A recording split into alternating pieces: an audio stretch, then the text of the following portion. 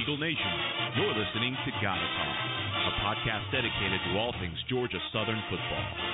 Now, here's your hosts, Matt Monty and Cody Anderson.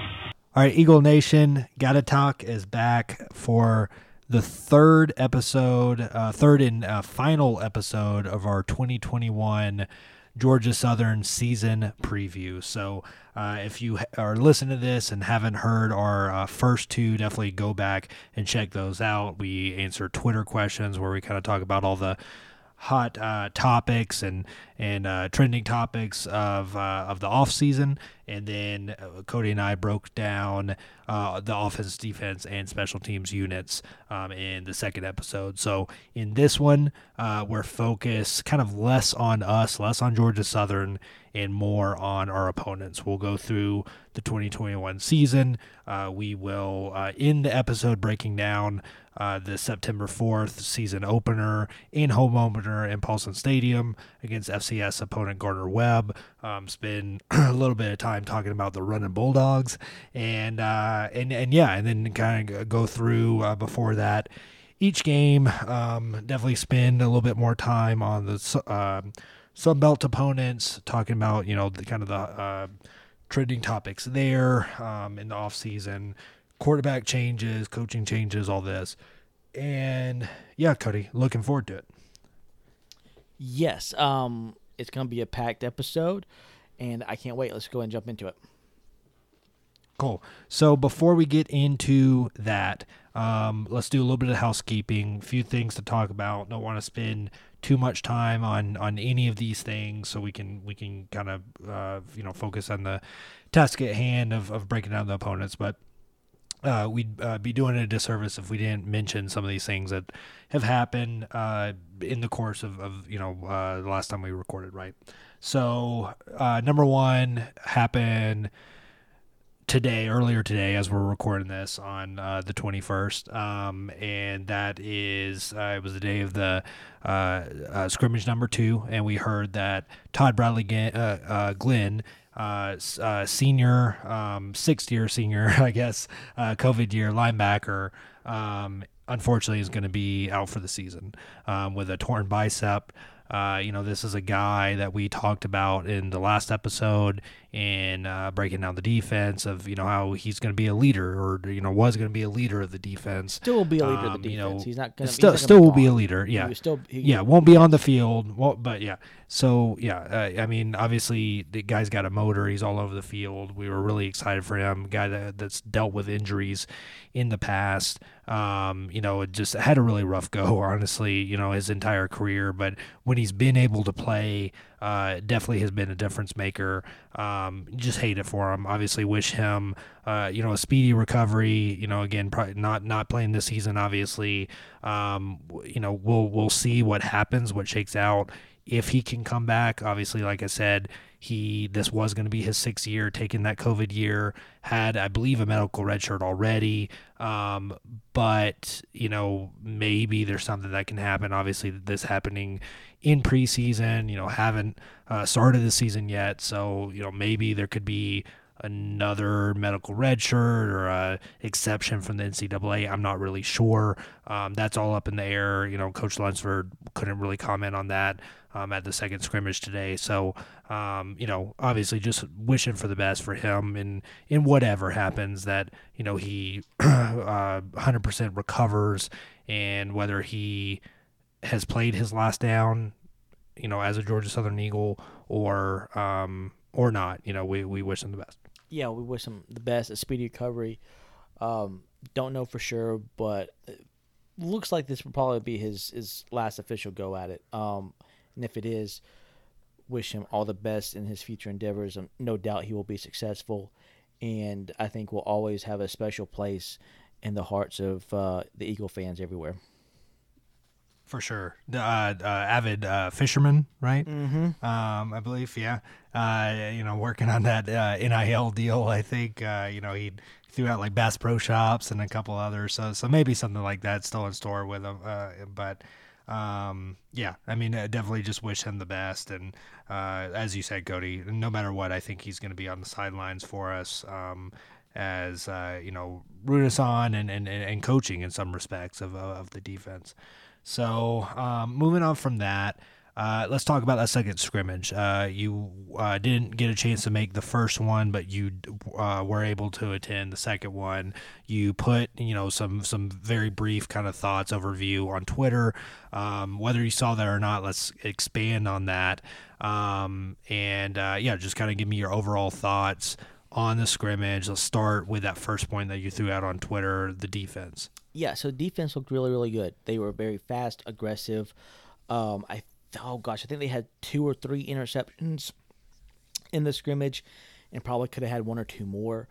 Was not a lot of runs that really broke free. I think Sam Kinnerson had 1 or 2 of those, but not really anything else was going well for the offense. They pretty much kind of shut everything down. Quick to the ball carrier. If it was a pass, pretty much hit the receiver right when he caught it. No extra yards after contact. For the most part, again, some of that was kind of also that early whistle. They didn't really go through full contact the entire way, right?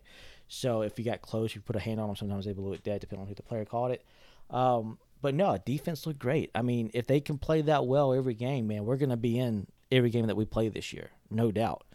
And it's one of those things, right, with scrimmages that you never know, like, is it, is our offense that bad? Yeah. Is our defense that good?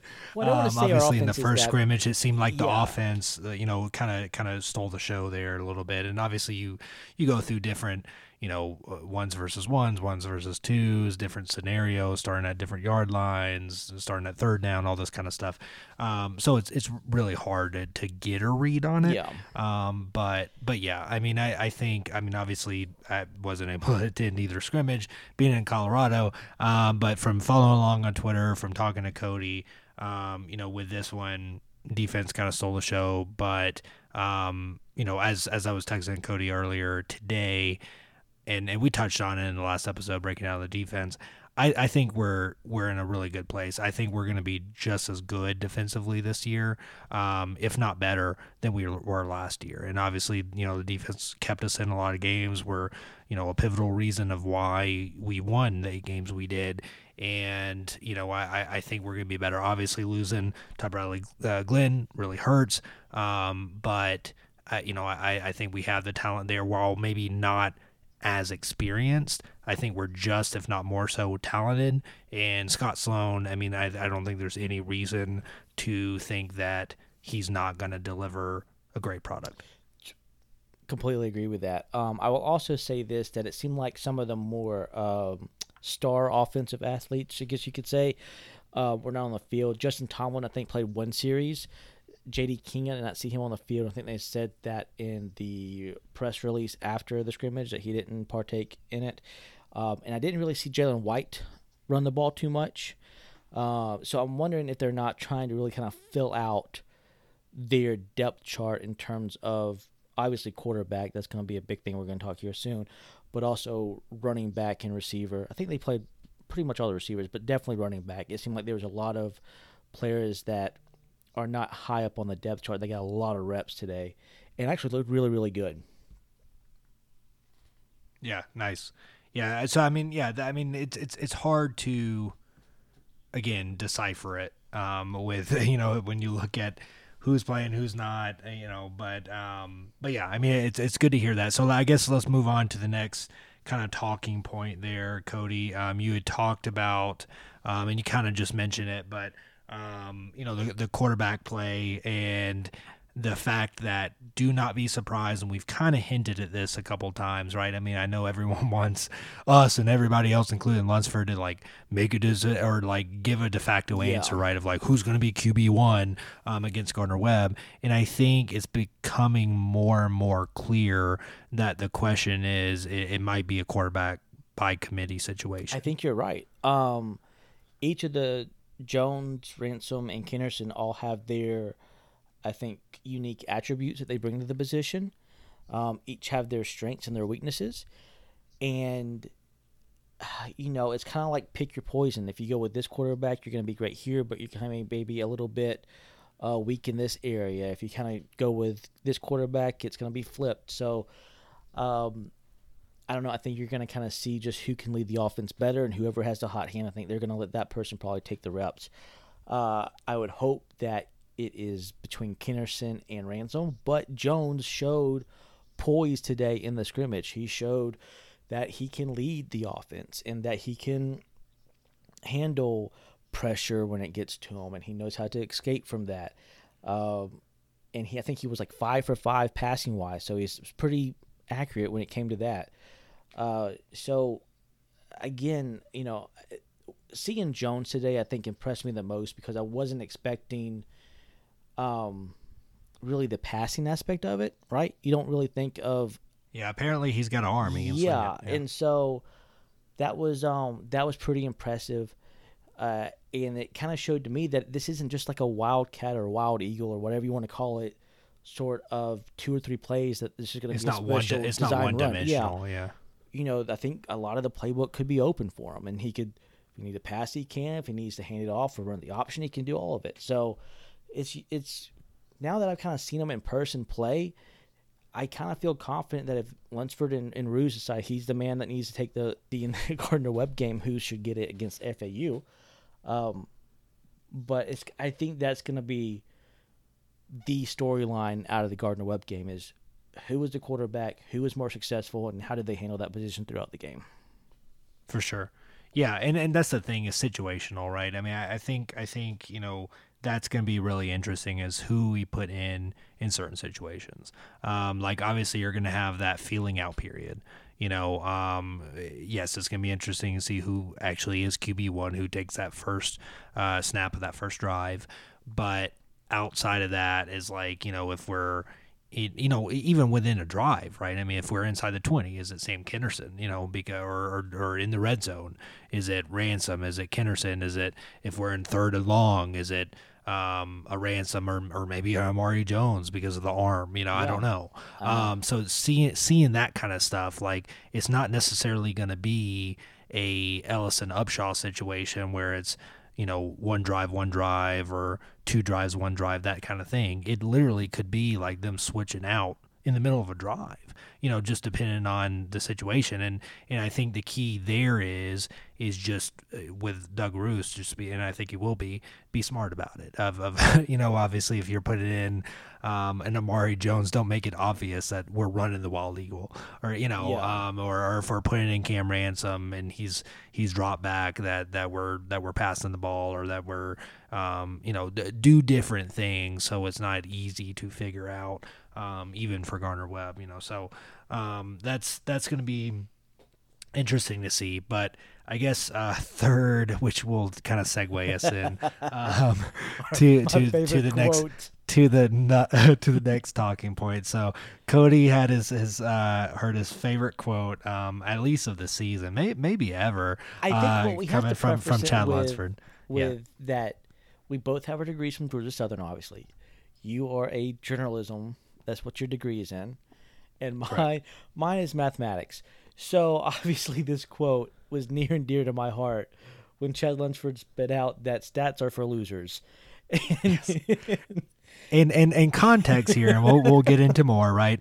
But context here, like Cody texts me, I'm out and about, I'm doing things in Colorado. I obviously, yeah, right. And just breathing in that mountain air, Rocky Mountain High, and so I get the text from him. I see it. I chuckle at it. I have no context of what it's referring to. I was thinking maybe it was just the scrimmage and someone threw out like an obscure stat of something. Later find out, literally 10 minutes before recording this, it had to do with COVID and vaccination numbers. So obviously, since recording our last episode, probably the biggest talking point, trending topic within the world of Georgia Southern football has been vaccination percentages. And this was broken by Lindsey Goff at WTOC. and she reported, I was trying to find, it was low 60s. I believe it was like 61, 62%. 61, I think, was the first number. Yeah, so that came out, depending on when you're listening to this, it's probably going to be like 2 weeks or so ago. But anyway, it came out, and that, yeah, obviously low number, low 60s. And so that started the debate on either side of what to do there. Then we started seeing movement with the vaccination rate. Now of the second scrimmage, fast forward a little bit, there's obviously been an uptick there. Coach Lunsford speaking to media after that scrimmage, revealing 89% of offense, 77% of defense, starters, I should say, okay. are vaccinated. And then, 89% of offense, 77% of defensive starters are vaccinated. Okay. Yeah, starters are vaccinated. 82% of the 3 deep are vaccinated. So that's basically your team. So basically, overall, 82% of your starters, 89% on offense, 77% on defense. Obviously, huge uptick from the low 60s that was reported by Lindsay, just as we're recording this about a week ago. So obviously this is a divisive topic. It's, something we could spend a lot of time talking about, and we're not going to do that because we have other things to talk about. I don't want to say more important things, certainly, but other things to talk about. This is a college football podcast, so we want to be kind of careful of like how we approach this. But basically, I guess, Cody, I'll turn it to you here. The key, is, and Lunsford was very candid, as he always kind of is, right? Sometimes he will give you the coach speak, but other times he'll great. shoot from the hip, and he certainly did. He gave you the quote of the year so far, and we haven't even started the season. Our stats are for losers, and it was in reference to this. It was in reference to that low 60s number that was reported, and which maybe the poor, as a journalism major, maybe not the thing you want to say, in this context, but, it leads for an interesting conversation. Obviously the numbers are up, and, first and foremost, I'll turn it to you, Cody, after this. Obviously the most important thing here, no matter how you feel, I mean, we can debate certain things till, the sun goes down, or the cows come home, but health, safety, well-being of the student athletes, the coaches, the support staff, and everyone involved in the program, that's first and foremost. That's the way it always has been, should have been, before vaccine, after vaccine. We can argue of the best way to, get there, but that is what's most important. So now I'll turn it to you, and we can kind of talk through this. And I think we also have to address how Lunsford has stated how the team is handling this within the locker room, right? Which is that they're making sure everybody's educated about the vaccines and about the disease and best practices on how not to spread it and to keep yourself safe. I believe they had like the Sunbelt doctor or something, or the team doctor. Somebody came in this past week and talked to them about it, and that they're speaking with each kid, they're answering their questions that they have for it, whether if they're for it or whether they're not for it. And again, as a sensitive of a subject as it is right now, I think they're really doing the correct thing here, which is education. This is a valuable teaching moment. Make Correct. Sure that whatever your reason being, whether you're for or whether you're not willing to get it just yet, that you understand why, that you have the reasons and the knowledge and the know-how as to why you're one or the other. Yeah, it's not just I don't want to. Yeah. I haven't gotten around to it. It's you have like a legitimate reason. Yes. You can back it up, and it's fine if the coaching staff has to talk through. I mean, we're talking about 18 to 22-year-old kids. I mean, Exactly. Certainly people our age and older might not fully understand everything. I mean, it's a lot to comprehend. There's a lot to understand. So just talking through and having that open dialogue is so important. Yeah, and I think what we forget a lot of times, especially adult fans who are on their own and they make their own decisions and yada, yada, yada, is, as you said, these are 18 to 20-something-year-old kids who aren't that far removed from living with their parents or living with a relative, whoever they grew up with, whatever home situation they're in. And, if their home situation is either, be cautious or wait or whatever the case may be, well, then that kid's going to be pretty kind of emotionally tied to that position.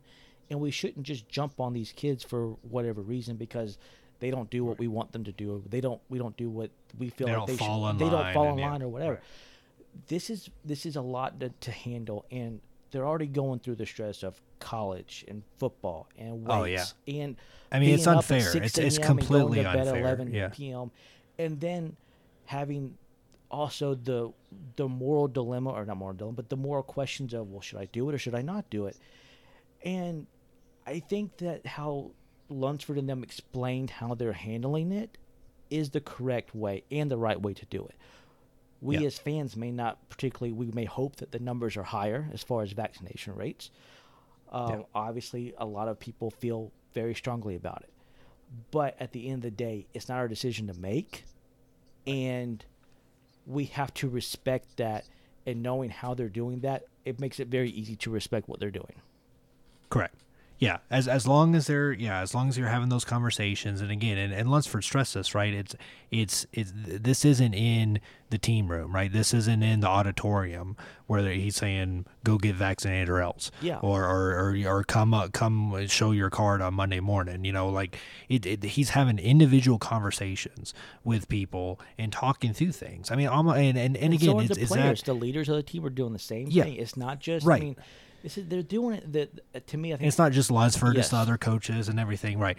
But yeah, it's a collective effort. But it's you can sit here and we could debate like, is that fair to the coaching staff? Like they didn't sign up for this, and you can certainly argue like they sign up for basically everything. But I mean, no one could have predicted this situation, right? No. I mean, no other coach, but before. A year and a half ago had to deal with something like this, but now here we are, and you have to adapt. And, I think they're adapting the best way they can, to again, like not dictate, mandate anything. You follow that if the government says so, the state says so, the school district says so. That's not the case. So they're just doing their part, which is a part of coaching, right, is education. And they're trying to be educators, mentors, counselors in some ways, and just understand. And it's a two-way conversation. It's not just I'm talking to you saying this is what you need to know, this is what you need to believe, this is what you need to do. It's talk to me too. Tell me your background. Tell me where you're coming from. And I think that's the best way to approach it. Now, in doing so, are there consequences that come with it? Yes. With anything, there's consequences. And with this, the consequences could be a player, let's first lay out, the rules. Commissioner Gill, in the Sunbelt Media Days, came out and said, look, we're not moving around games. We're not rescheduling games. So the rules are, if you're vaccinated, you don't have to get tested.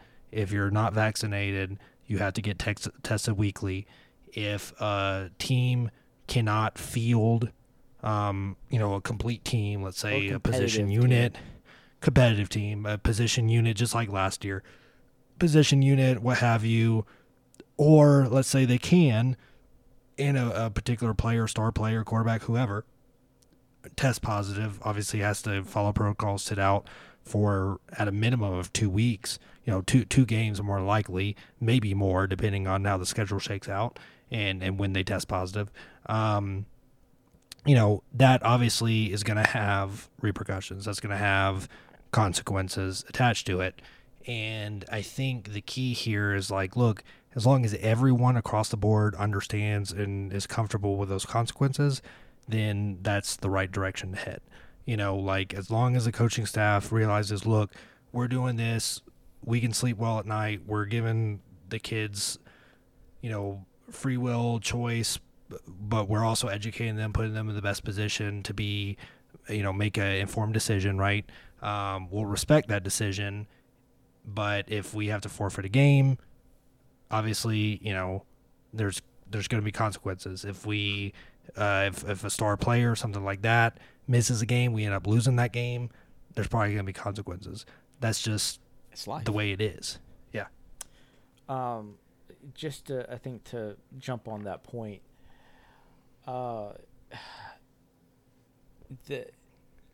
it's easy to talk about now. If this should happen in the season, I think that's where I'm kind of concerned about, because I think the fan base is going to overreact to it. And let's be honest, there are breakthrough cases. So these kids could very well be, like you said, a star player may catch it. Star player could very well be vaccinated and just happen to show symptoms and still have to get tested and boom, positive and out for the game. Like, it's still not a guarantee that they're not going to get it. Well, but they wouldn't be tested though. Well, if they show symptoms, if they show symptoms, they if are. if they show symptoms, Was then that- they have to. Do they? I don't know if that's true. I think so. I think that's what I heard. Now, I could be wrong. I guess I could be wrong. Now you're Okay. kind of making me second guess myself here. But Yeah, I thought, that I'm I not. thought That I haven't heard. Because I mean, what thought- if you just have a cold or allergies or I mean, what there's that's- a million that's- symptoms. Yeah, that's true. But they're not subject to contact tracing or anything like that. Okay. But I think if they show symptoms, I think they will get tested. But Okay. again, they could still happens. It could still be out. It's not a 100% guarantee.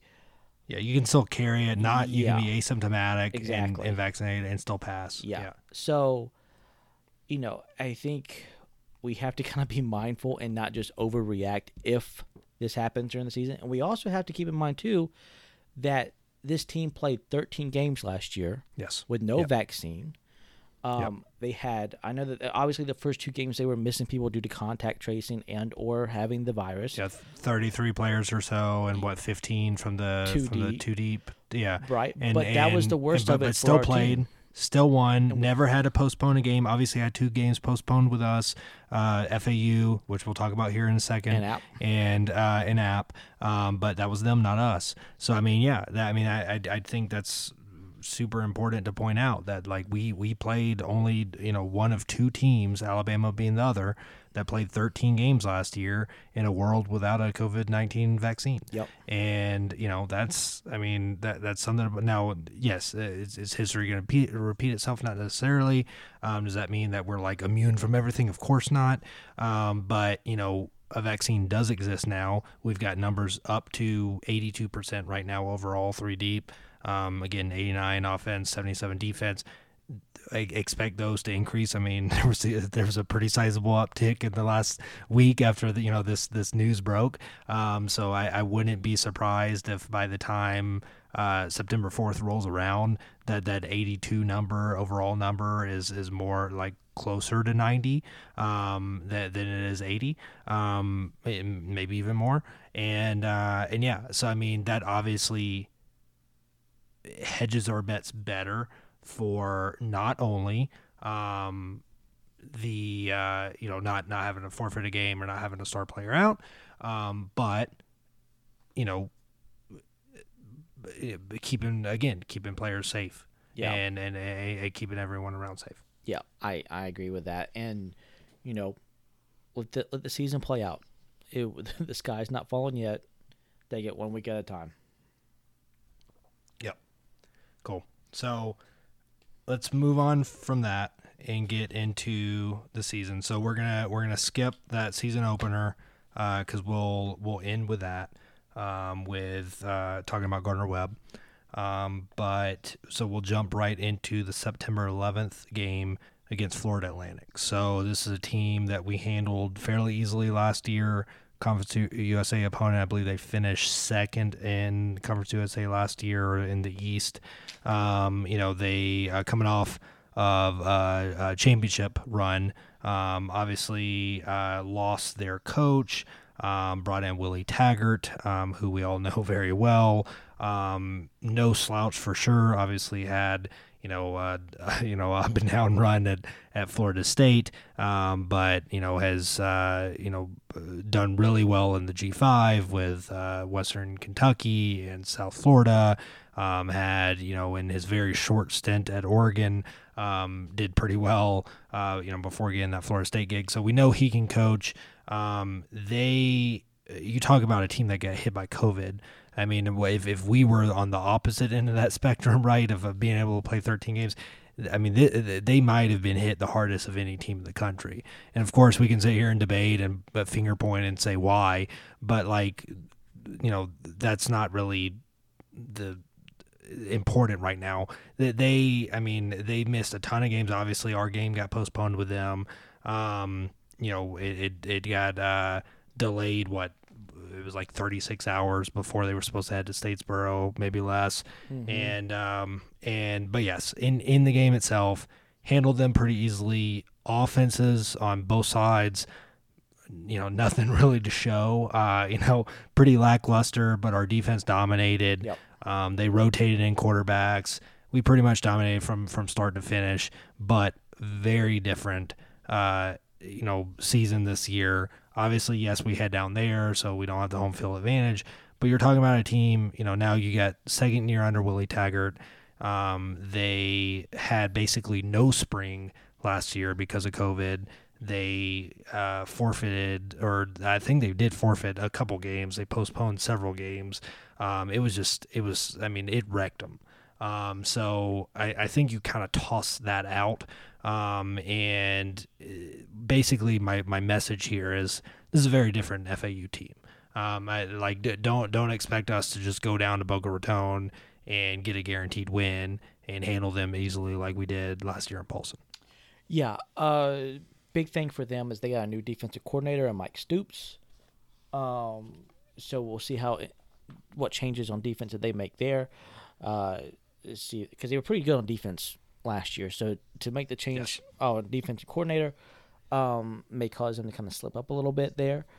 The second big thing about this game is that they get the Florida Gators to open up the season on September the 4th in Gainesville. So they're going to have a pretty physical, tough game with that.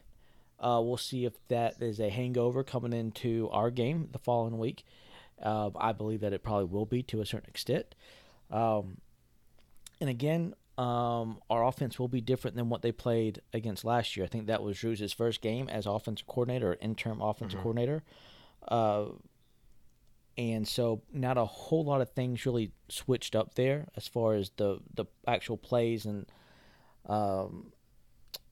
how probably game plan goes, but they did. We were very kind of boilerplate running an offense. We were, in that game. And we had the only thing that you could really change or see a lot of change between the best and that at that point was tempo and motion. So that'll be kind of, if they change defensive coordinators, how that's going to affect their defense, and will it hurt them? Will it help us? I'm going to probably lean toward more that their defense may suffer a little bit. Especially coming off the game against Florida, and that our offense should be successful. Again, we have to see how the quarterback situation plays out against Gardner-Webb, but I look for us to hopefully be able to move the ball up and down on this defense. Yeah, so they return 10 starters on offense and defense. Again, this is going to be a theme that you're going to see across just about every team. About every team. I mean, you look at us with 8 on offense and defense, and on any other year, that would be huge, right? That would be high numbers, but that's actually on the lower end. So yeah, you're going to see with the COVID year, that extra year of eligibility. 10 on both sides of the ball, 5-4 overall, 4-2 in the conference. But again, I mean, Willie Taggart, the dude can coach. He's going to have the team ready. They got to figure out the quarterback situation. They still have the 2 quarterbacks from last year, in Nick Tronti and Michael Johnson, which is kind of more of a runner. We saw him. I believe he actually started the game, and then Nick Tronti came in later. I believe they also have a transfer coming in. Transfer from Miami, I believe. Yeah, Phil still has him as his starter, projected starter. Yeah, exactly. Yeah, Nakazi Perry Jr. So we'll see how that shakes out. But again, I think their defense will be just as good as they were last year, especially with all the starters returning, or most of the starters returning. And, they're kind of like us. I think the defense will be just as good, if not better, and the offense will only get better. We know, Willie Taggart's offensive coach. So, yeah, definitely don't take that game for granted. But I do think you brought up a good point about Florida, that they might be coming in with some bruises. Yeah, this is going to be this is going to be a tough game. They're going to look at it as probably their first chance to get a W of the season. And so we better be in for a dogfight. Again, I think we'll have a better understanding of where we lay at or where we stand in this game after we see our quarterback play against Gardner-Webb. But I look for us to have a legit shot of winning this game. And I don't think we should be all in despair and be like, oh, since Tomlin's not playing, we don't have a chance to win this game. No, I think we have a very good shot at winning this game. We just have to see what kind of production we're going to get at quarterback level and then or quarterback position. And then, my confidence level will sway one way or the other from that. Yeah. So moving on to September 18th, keeping it on the road against Arkansas. We've talked about it in the last 2 episodes that, this could be the game that we finally get that elusive P5 win, since being an FBS member. But, again, a lot of question marks there. Obviously, our QB situation, that's going to be the first game that Justin Tomlin is eligible, so it's going to be interesting to see how the Ransom, Amari Jones, Kennerson thing shakes out, and then depending on how that shakes out, where Tomlin fits in that puzzle for that game. But this is obviously SEC opponent. It's our big money game, but it is a winnable game there in Fayetteville, Arkansas. They were 3-7 last year. This is going to be their second season under new coach Sam Pittman, who came from UGA. They haven't had a winning season since 2016. They're going to be ground and pound, kind of old school SEC. I think our speed with offense could throw them off a little bit. And so it's going to be really interesting to see. I think the key to watching this game is just how Doug Roos attacks that defense. Yeah, that'll be big. Also, too, they lost Felipe Franks, so they have a brand new quarterback. I think Phil still has a redshirt freshman predicted to be. KJ Jefferson. Yeah. Yep. So we'll see how that shakes out for him. But it's a new quarterback that they're going to be coming in. This, to me, is the ultimate trap game for Arkansas in their schedule. They start off with playing Rice in Texas. Obviously, Rice should be a win for them. Texas, they play it in Fayetteville, so that will be a pretty interesting matchup to see. Texas probably should win that game, I would assume. If not, God help them, because it's a rough sled of what's the enter of the SEC if they can't beat Arkansas. Exactly. And then the week after us is Texas A&M. So to throw our style of offense in between Texas and Texas A&M, that is going to be very hard for them to prep for, I think, in a week, and especially if they haven't prepped for it during spring or fall camp. So I think, again, the two things here is, can we stop their run game? Because that's probably what they're going to lean on. They're going to lean on their offensive line. I have confidence in our defense, which I think works in our favor. Yeah. I think so too. We've been very good at stopping the run. It's not like we went up against Clemson's offensive line and kind of held our own for about 3.5 quarters there. Back in 2018, I think, with a less talented front seven group than what we have now. So I feel like we should hold our own with our defense versus their offense. The key here is going to be, can our offense find some sort of rhythm and put points on the board and put the pressure on Arkansas? Because if we force them to throw the ball, then we may get them out of what they want to do. And that, again, we can get some turnovers, and we can really put the pressure on them and probably have a chance to pull away from them. I think it comes down to just attacking, right, on both sides of the ball. Yes, I think we have to play aggressive. If we're aggressive on defense, shut down the run, force that freshman to throw the ball, let Canteen and Daryl Baker Jr. and Justin Birdsong just feast, right, and maybe get some turnovers, and then on offense can't be conservative. We've got to attack. We've got to throw the ball in certain situations. We've got to just be creative in our motion, and I think our up tempo will be really important too, and just wear them down. Obviously, yes, rely on the run game, but don't we talked about it in the last episode. I don't think we're going to see dive, right? So I don't think where they might do that. No, stats are for losers. So yes, that's for losers. Where they might do that, I think Roos, it will be really, again, I think that's the key, is to see how Roos attacks them, and I think regardless of who the quarterback is, frankly, of just having a good variety of play calls in there, right? To just distribute the balls to our playmakers, tight ends, wide receivers, all our running backs, get the ball in space, get pitches in, get quick outs, things like that. I think that's going to be the key in this game. I think we're really well positioned, regardless, again, of the quarterback situation, to come away with a win here. Yeah, I agree. This is a winnable game, and we should be confident, I think, going into this week. Cool. So then, who would think bouncing from SEC team gets way harder? I feel like the Louisiana game is a lot harder than Arkansas. It's so much harder than Arkansas. And yeah, so September 25th, we return home to Paulson Stadium, which obviously is a benefit for us.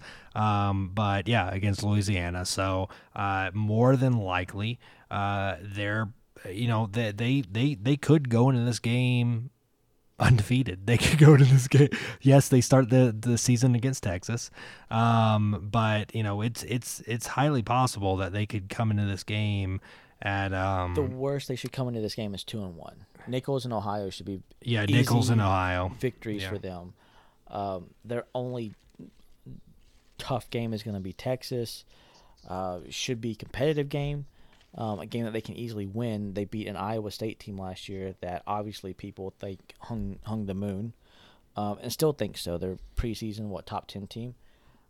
So again, it could very well easily be 3-0. We could very easily be 3-0. And it'd be a pretty big matchup here in Statesboro. So obviously, don't want to get ahead of ourselves, but I mean, if that's the case, I mean, you're talking possibly. I mean, you're possibly ranked matchup, or at least national attention, right? At least national attention. Yeah, there'll be national attention for it, to where I think, if we're both undefeated and we beat them, we probably are nationally ranked at that point. We probably are nationally ranked, and who knows, College Game Day, that sort of thing might depending. Again, I'm not looking at the schedule right now of what we're competing up against, right? But could be in that fourth week of the season. So that's dreaming pretty big. Yeah, no, it is.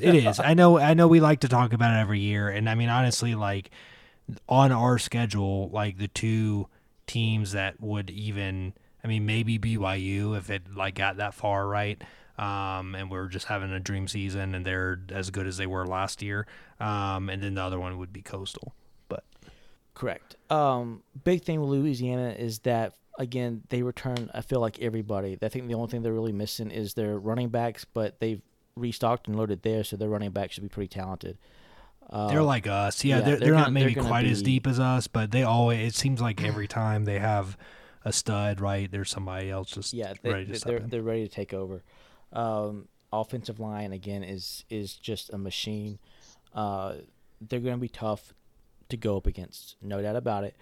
But we should have won the game last year in their place against, again, with our team that was missing quite a few players due to COVID protocol. And, yes, their team was missing a few players as well, but they were the ranked team at the time, I believe, and they still had a lot of their starters that were still on the field as well. So this is a winnable game.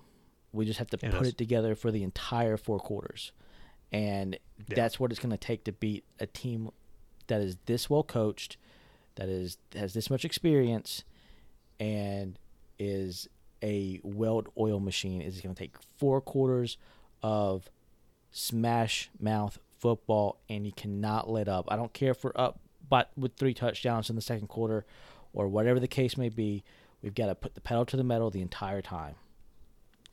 That's going to be the key is just how, especially depending on how those first 3 games pan out, right? I mean, if we get that win against Arkansas, let's say we win the first 2, right? We're 3-0. How do we respond versus if we come to that game, 2-1 or 1-3, or 1-2? Sorry. Yeah. Well, historically, we play well yeah. in the first part of the season, so it's not out of the question for us to be 3-0 coming into this game. Right. And obviously getting them at home, huge advantage. But I mean, like I think it's the key in that one again. The defense is going to be like controlling them, which we did well last year. Yes, they had some key starters out, but we did too, as you said. So I think trying to shut down Levi Lewis, easier said than done. I said last year that he was going to be the breakout player. I mean, he had a very good year for sure. Obviously, Grayson McCall took that honor and then is now getting all the preseason accolades. But don't be surprised if Levi Lewis is, their quarterback, player of the year at the end of the season. Yep. We'll talk about Coastal here in a little bit, but I mean the kid can play. He comes back, and like you said, other than running back, they return absolutely everyone. So there's no reason to think that they're going to be any worse than the 10-1 season that they put together last year. Correct. They're going to be probably. You can argue outside of Coastal, they'll probably be the toughest team we go up against this season. So going from that, we keep it at home, October 2nd, Arkansas State.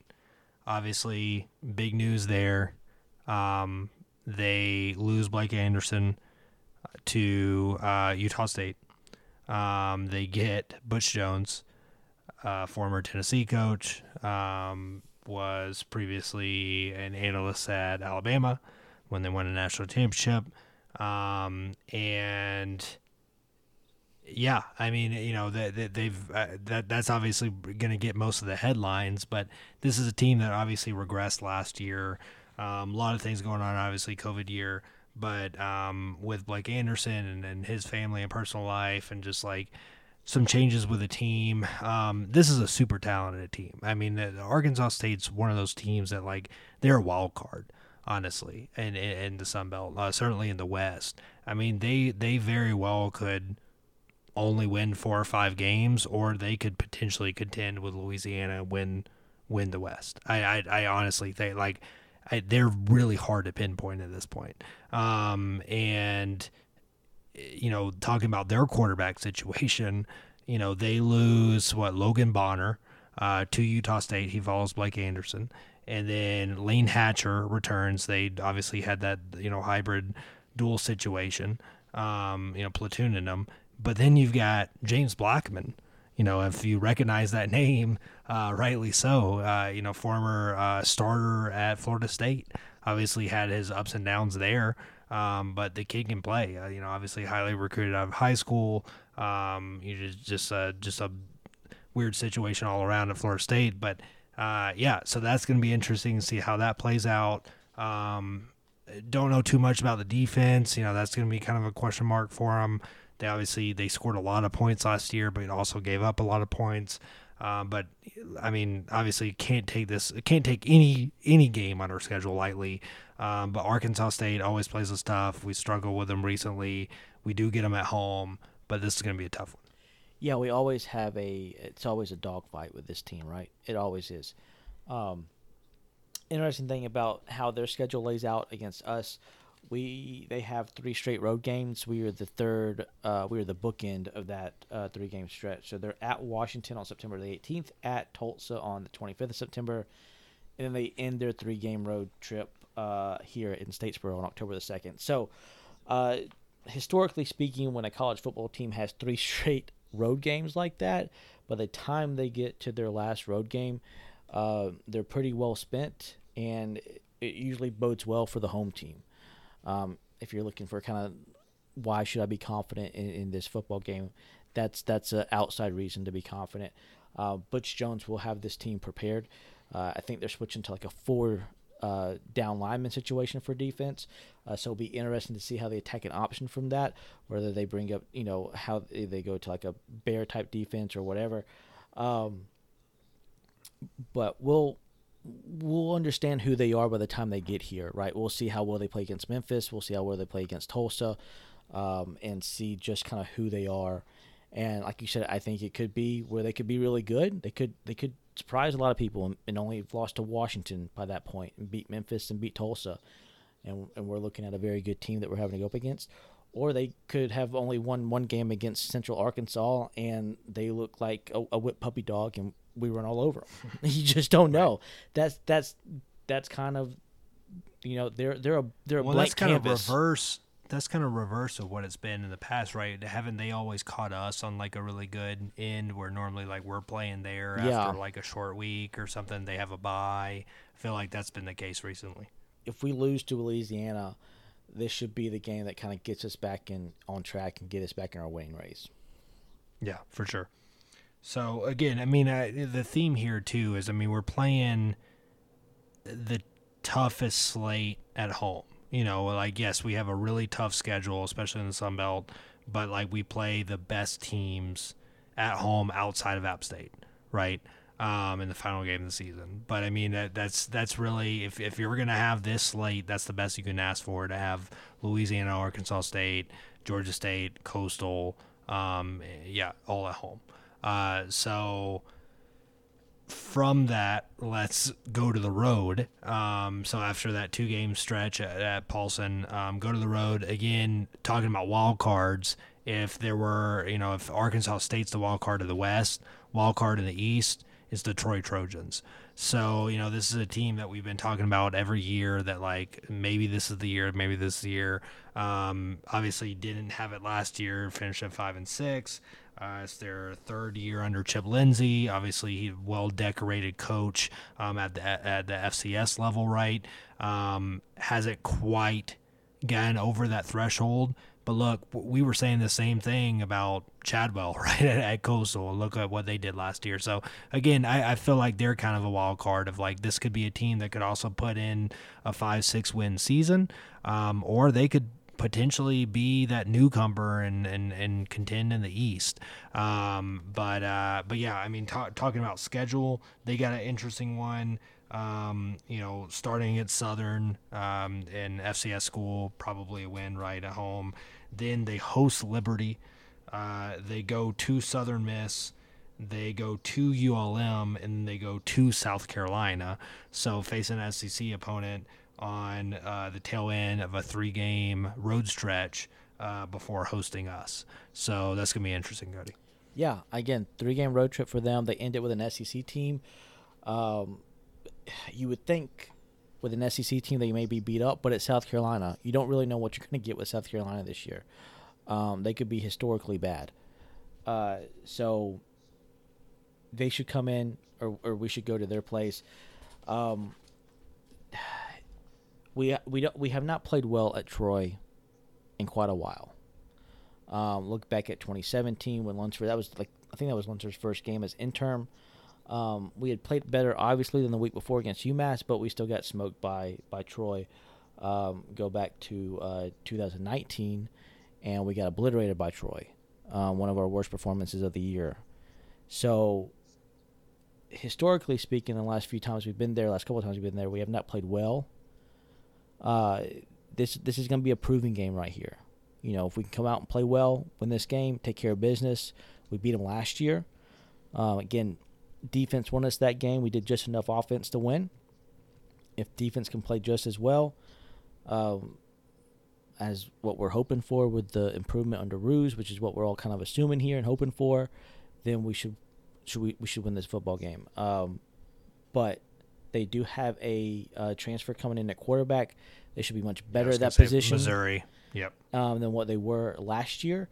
And again, Chip Lindsey's third year. I don't think he was a head coach at the FCS level. I think he's always just been like a coordinator. Moved his way up through the ranks of. Oh, I thought he was at. Was he not at Central Arkansas? No, that was Steve Campbell. That was who at South Alabama who got fired. Gotcha. But no. regardless of the situation, Chip Lindsey's more of an offensive-minded coach. He'll look to have that offense improved. And again, I can't read this game just yet. Obviously, we'll have a few games to look at, Troy, when we get to that preview in October. But right now, looking at what we know, I think this is very much a winnable game. It's a winnable game. It's a toss-up for sure. I mean, I think that and Oregon State, or kind of your question marks on the schedule, could go either way. But yeah, I mean, obviously we'll have more clarity as we play it out. But yeah, it's. I think the transfer from Missouri is going to be big.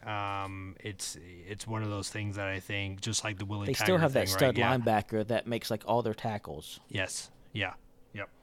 Who will be defensive player of the year. I mean, he's just really great. Nothing against our guys. You know, C.J. Wright, Derek King team will be in that conversation, no doubt. But that linebacker from Troy is fantastic. Carlton Marshall. Yes. I believe. Yes. Yeah, 126 tackles. 126. That's insane. Yeah. So yeah, he's going to be all over the place. He'll certainly probably be playing on Sundays. But yeah, so that's to look out for. And again, I think it comes down to Roos and how offensively how we attack that defense. Run the opposite direction of that guy. But there you go. Words of wisdom, Roos. Man, we got it. We got the game plan figured out. We got it. You can take Monday off. Moving on, keeping it on the road, South Alabama, October 14th. So Short this is week. a Thursday night, short week, Thursday night game, only midweek or during the week game of the season, which is notable. I believe that's our first time ever having that. I think we've always had two, but if not, it's definitely the first time we've ever had five, or is it 5 or 6 home Saturday games? Yeah, so 6. Yeah, we have 6 this year. Yeah, six home Saturday games. So that's a record since being in FBS by far. No, we had 7 last year. Did we have 7 last? Yeah. Oh, we did. Yeah. All right. Well, look at me. Big shout out to the AD for getting that set up for us. Right. So anyway, but obviously we're used to, I guess, before last year, right, of having those Thursday night, Wednesday night games, usually hosting them. Now going on the road, South Alabama. We have played South Alabama on a Thursday night, I believe, before in Mobile. We always struggle with them, but we are 7-0 against them, right? So it's one of those situations that is it's a nail biter every time we play this team, but we always come out on top, whether it's 3 overtimes or just we turn the ball over several times. It's just ugly. We find ways to win. Yeah, that is not going to be the case this year. We cannot play the way we have against this team and expect to win this year with Kane Womack coming in, former DC at South Alabama, former DC, came from Indiana, obviously a big part of their turnaround as a premier program within the Big Ten. And this guy is passionate and he coaches the right way. He reminds you of the head coach right at Indiana. You just want to play for him. He just has that energy, and I think he's going to bring a new energy, a new excitement to South Alabama. Yes, it will take a couple years to get them where he wants them to be, but this is a team you cannot take for granted. I mean, of course, we certainly couldn't in the past that we've played them, but this to me is our trap game. And it's one that we not only could lose, but we could lose by a couple scores if we're not careful. Yeah, typically the Sun Belt will not try to have a team go back-to-back road games, especially when they have the short week on that second game. But that's not the case this year. Scheduling, I guess, didn't work out for us. So to have back-to-back Alabama games is going to be tough. It just is. And to have a short week on the road is tough, period. It's never an easy game. this is the game I'm really, really concerned about. As far as if you're going to ask me, is there a team that you look at right now that we should beat, that we may lose to? This is the game. This is the game, simply for the fact of the short week, and it's a road game. They have Major Applewhite as their offense coordinator. They have the transfer from South Carolina, who was at Utah. What's his name? Brett Bentley. They should be very, very aggressive. They should be very tough to defend when it comes to their offense. So this should be a very big concern for us. We should not overlook it, and we could very easily get tripped up in this game.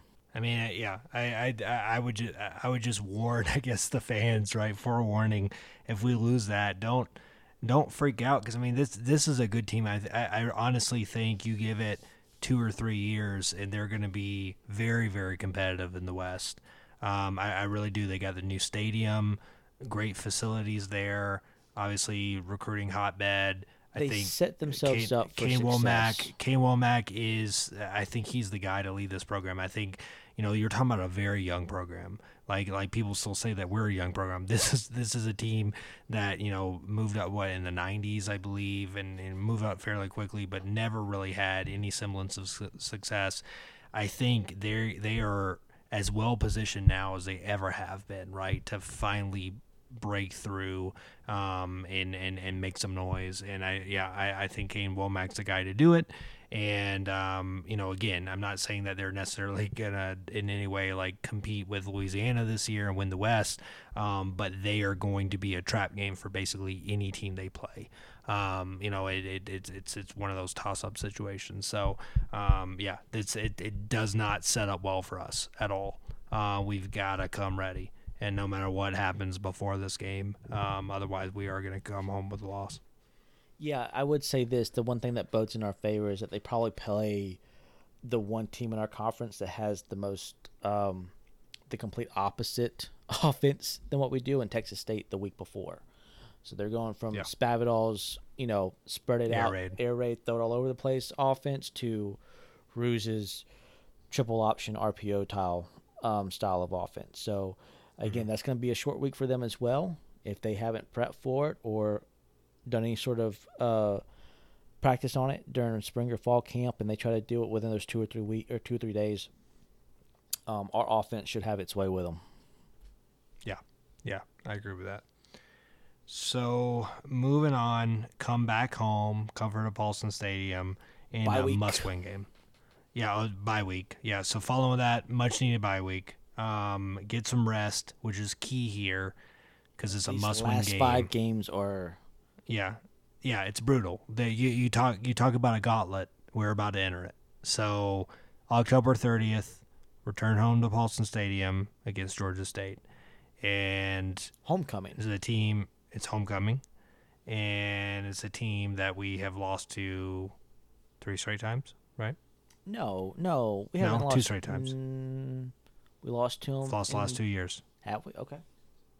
We have, and they own the record on us now, and it's just a must win. That we can't. I believe they own us at Paulson right now. They have a winning record against us at Paulson. I think they're the only team in the Sun Belt with that. And it's just... No, we beat them in 2019. Did we beat them in 2019? Yeah. All right, let me look at it. Yeah, I was there. Yeah, we beat them in 2019. We beat them in 2018 and in 2019. They beat us last year. Okay. Yeah, you're right. Shouldn't have beat us. We had the flipping lead. Man. All right, yeah, go ahead. Sorry. No, you're fine. I should have done my research. That's why I'm here. But that's why it's not a one-man show. Right. Well, hey, stats are for losers, kidding. So again, they do have the lead on us in the series, right? And we've got to again, it's a must win. I see this game. We can't lose to them. Again, maybe the stat I was looking for was that they've beaten us more times. I don't know. There was something that they've beaten us more times at Paulson, because obviously the Fritz year they beat us when he left. It's 15. They beat us in 17. Yeah, I Vegas think in they're 17. 2-1 at Paulson against us. So 2-1. I mean, we've got to even that, right? Yeah. I mean, like that. So We've talked anyway, about this earlier. This is the game that no matter what our record is going into it, Lunsford has got to win this game.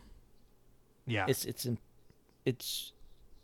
imperative. Obviously, that if he you wins go this in game. undefeated, it makes it a little easier to digest if you lose.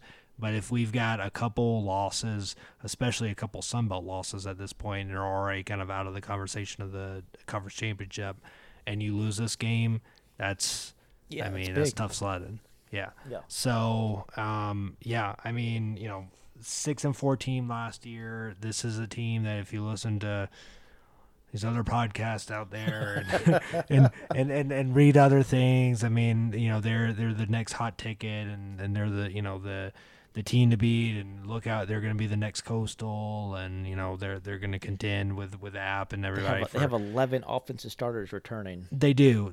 Just like, again, it's a theme. It's a theme across the conference, but they do. They return the quarterback, in Cornelius Brown, and the dude's a stud. I mean, the dude's really good. I mean, he's probably the best they've had.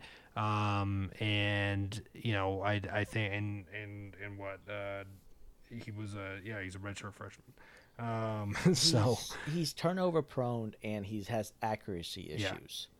So we'll see how that trends throughout the season. But those are two things that are very difficult for quarterbacks to overcome. Accuracy is not something that you just can correct overnight. And we'll see how that plays out during this season. 59%. He threw for 2,278 yards. Yeah. Again, we'll see how he does. Yeah. Their running game should be strong. They have a strong offensive line. I think, again, this is a game that when we go back and look at it from last year, is a game that we felt like lit slip from our hands. We shouldn't have lost the game last year. We had it in control for pretty much 3 quarters, and then we let it get away. We have, I think, to just kind of reiterate your point, this is just a game we just have to win. Find a way and do it, and then move on. Yeah. Yeah, basically. I mean, we can sit here and talk about, like, their starters and all this kind of stuff, but, I mean, we just got to find a way. Every year, it seems like, I mean, outside of the Summers years, right? Every year, like, it's a dogfight. It's either a dogfight or it's a game that we're leading handily. And we just got to get back to that point of right. And so, yeah. All right. So moving on, keeping it at home,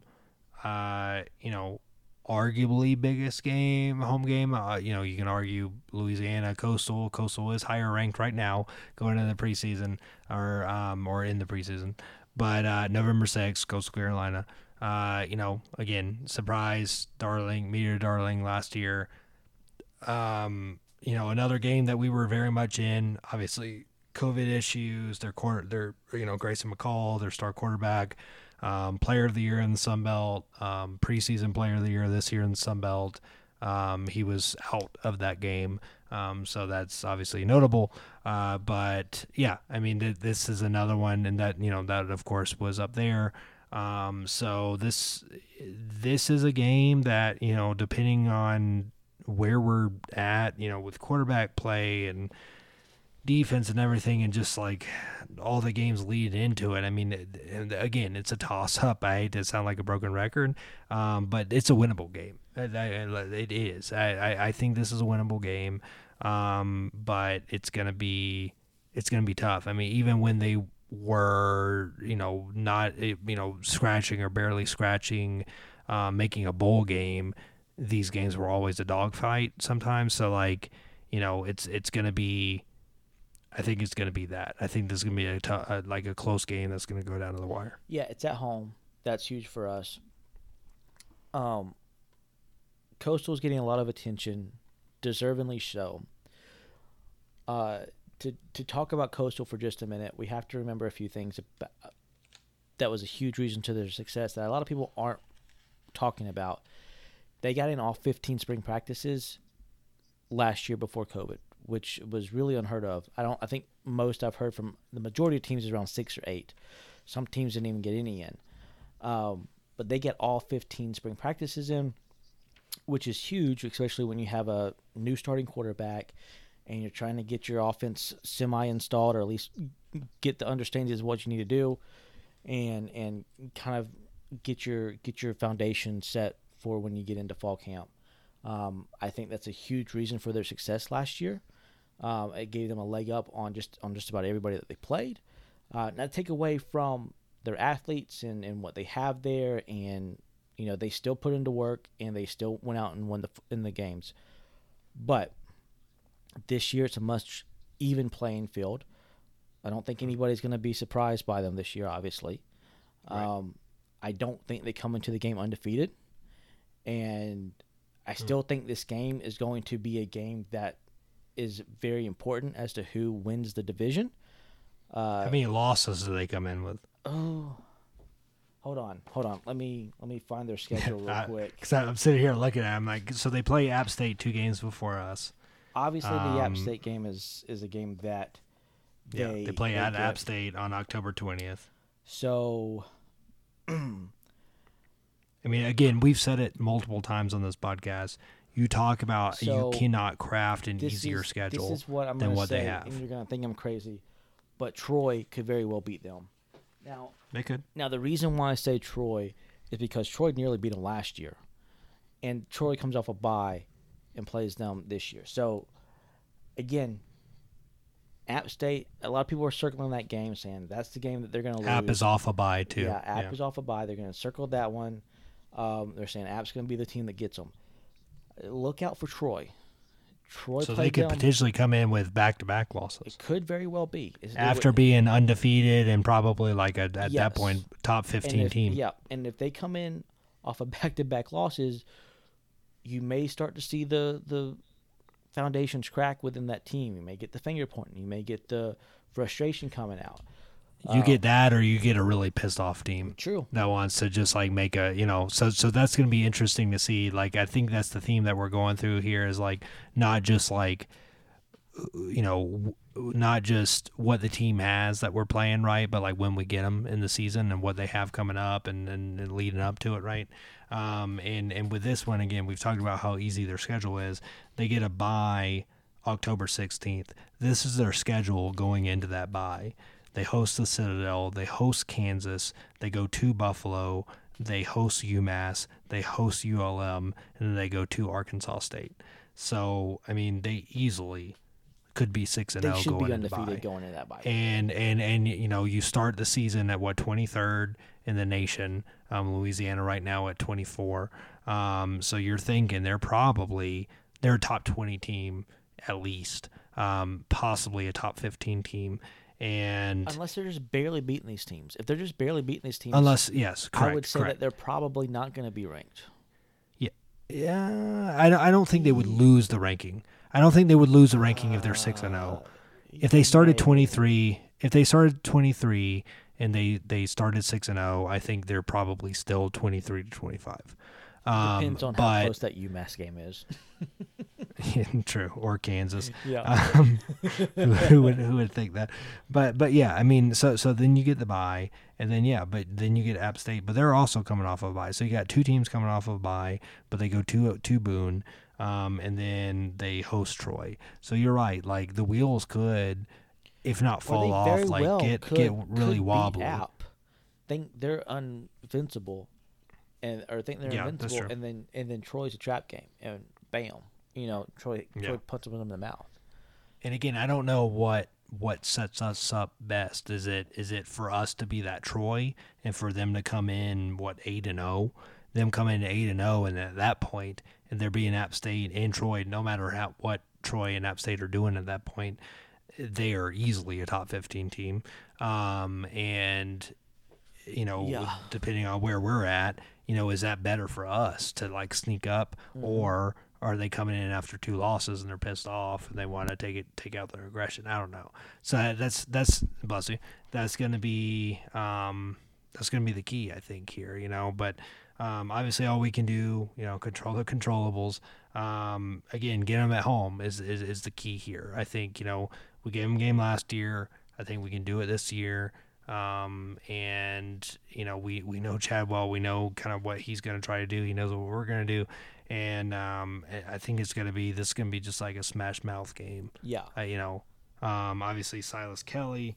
They're key on defense, as well as Teddy Gallagher, senior, and then Grayson McCall, as we mentioned before. Preseason Sun Belt Player of the Year, last year Sun Belt Player of the Year, Offensive Player of the Year, just a redshirt freshman, and yeah, I mean the kid's great. I mean the kid's a stud. He almost 2,500 yards passing, almost 600 yards rushing. He's going to be tough to stop. Obviously, the key on their offense, their big loss was Marble, their running back. Yeah, but who they have replaced him is pretty good too. Yeah. I will say this. First of all, you may have heard Matt say "bless you." I actually muted the mic and sneezed, so nobody heard that. That makes my editing life way easier. And then second, Coastal is on November 6th. It seems like after Halloween, this is when the schedule gets really tough for Lunsford and company. Obviously, 18 and 19, the wheels kind of fell off a little bit. We had ourselves positioned nicely to win the division and go into a conference championship, and we didn't make that happen. It will be interesting to see if we're in the same position this year after the Georgia State game, and we come in, or not come in, but Coastal comes down, and how do we respond? Are we ready, prepared, understand the lessons that we had from the previous seasons, and we come out and play them competitively and we win? Or do we make the same mistakes? And this is what we alluded to, I think, what was it, I think it was the first episode that we had, in which we said the key for Lunsford this season is finishing. Not just finishing each individual game. Obviously, we had a lot of games that we lost last year that if we'd have finished, we would have won. And goodness, we could have been, 10-win, 11-win team last year. But also finishing the season. If they're in a position to where they can win the division and they just have to close it out by winning these tough games that they have in November, can they do it? Yeah. That is the question this season. That, I think, is the most important thing as far as what Jared Binko is going to sit here and evaluate at the end of the season is, do I see Lunsford and company improving each and every season, or do I see them just stuck in a rut? And is the fan base going to be okay with seeing, for a third time, be in a position to win the East and not doing it?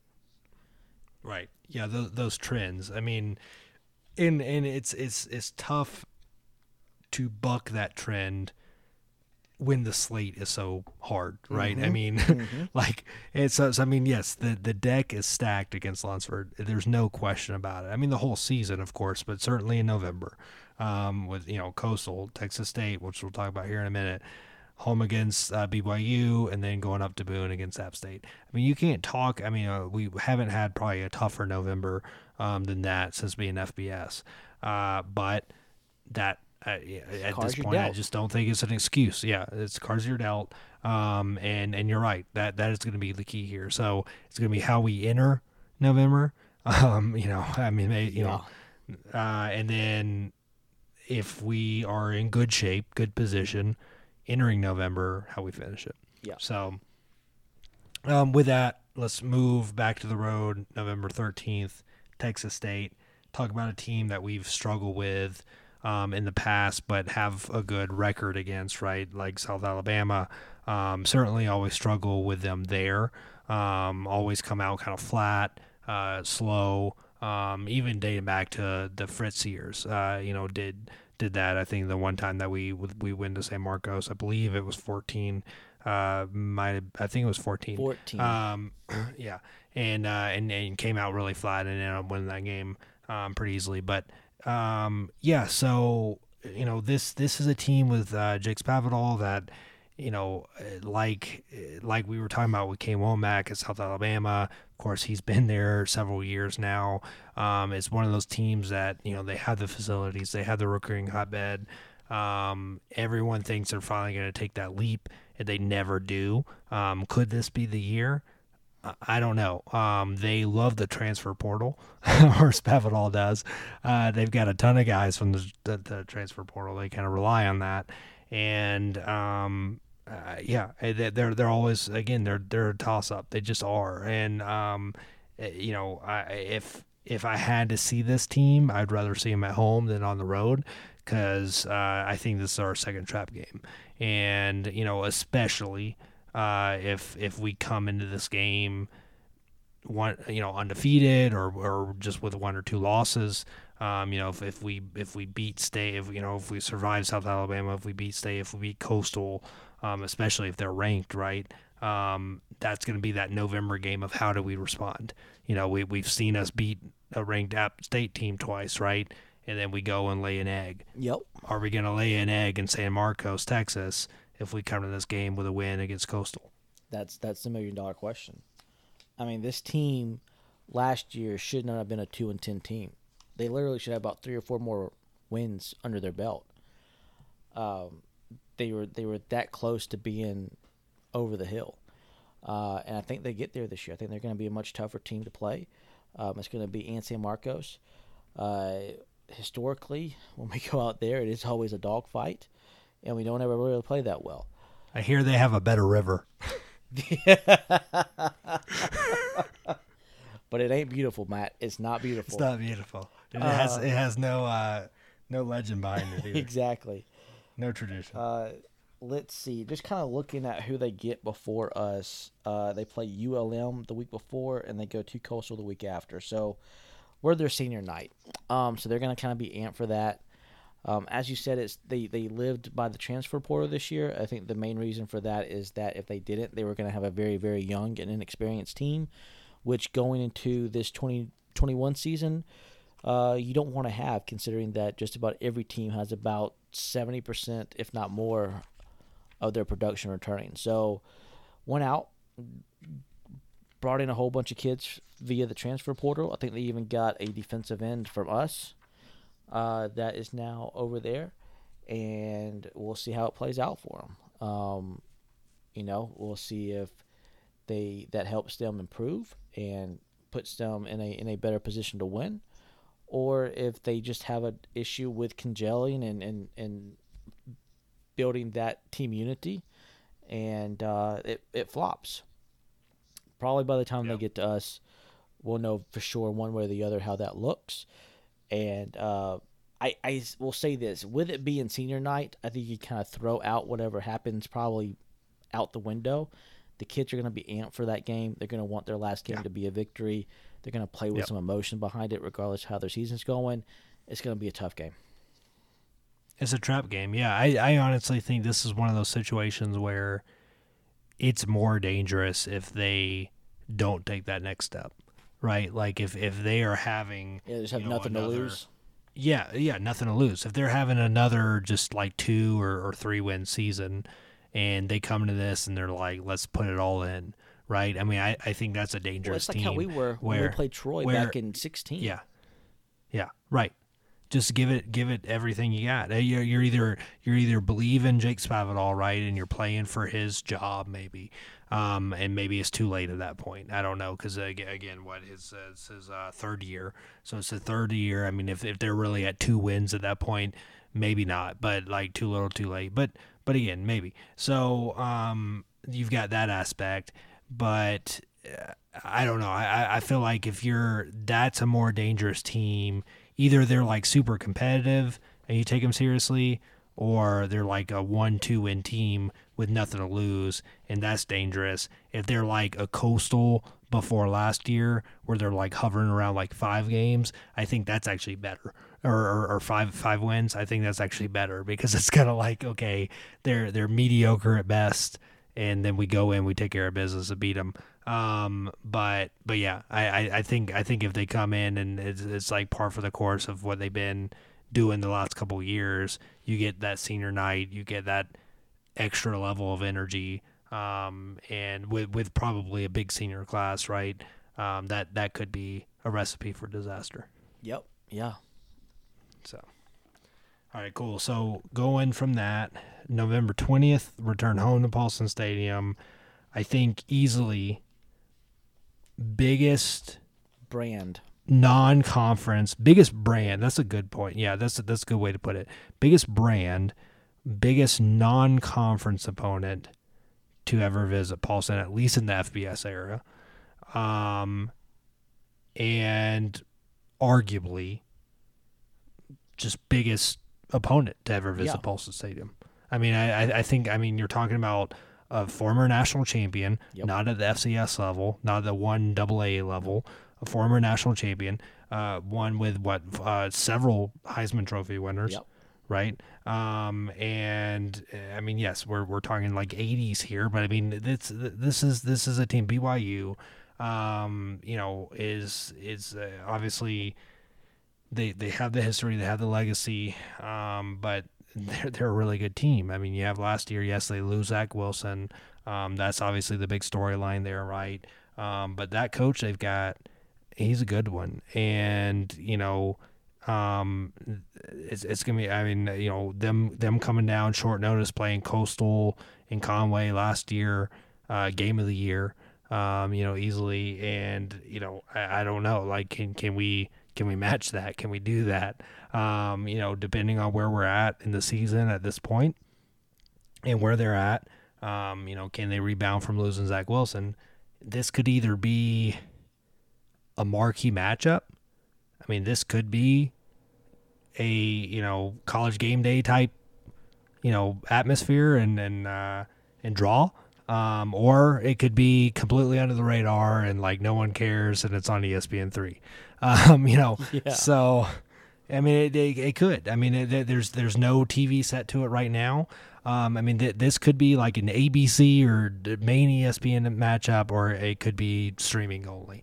Because we don't really know where either team is going to be at this point of the season. One of the few teams that will have a lower returning production than us. Lost their main quarterback, like you just said. Lost a few other players on defense.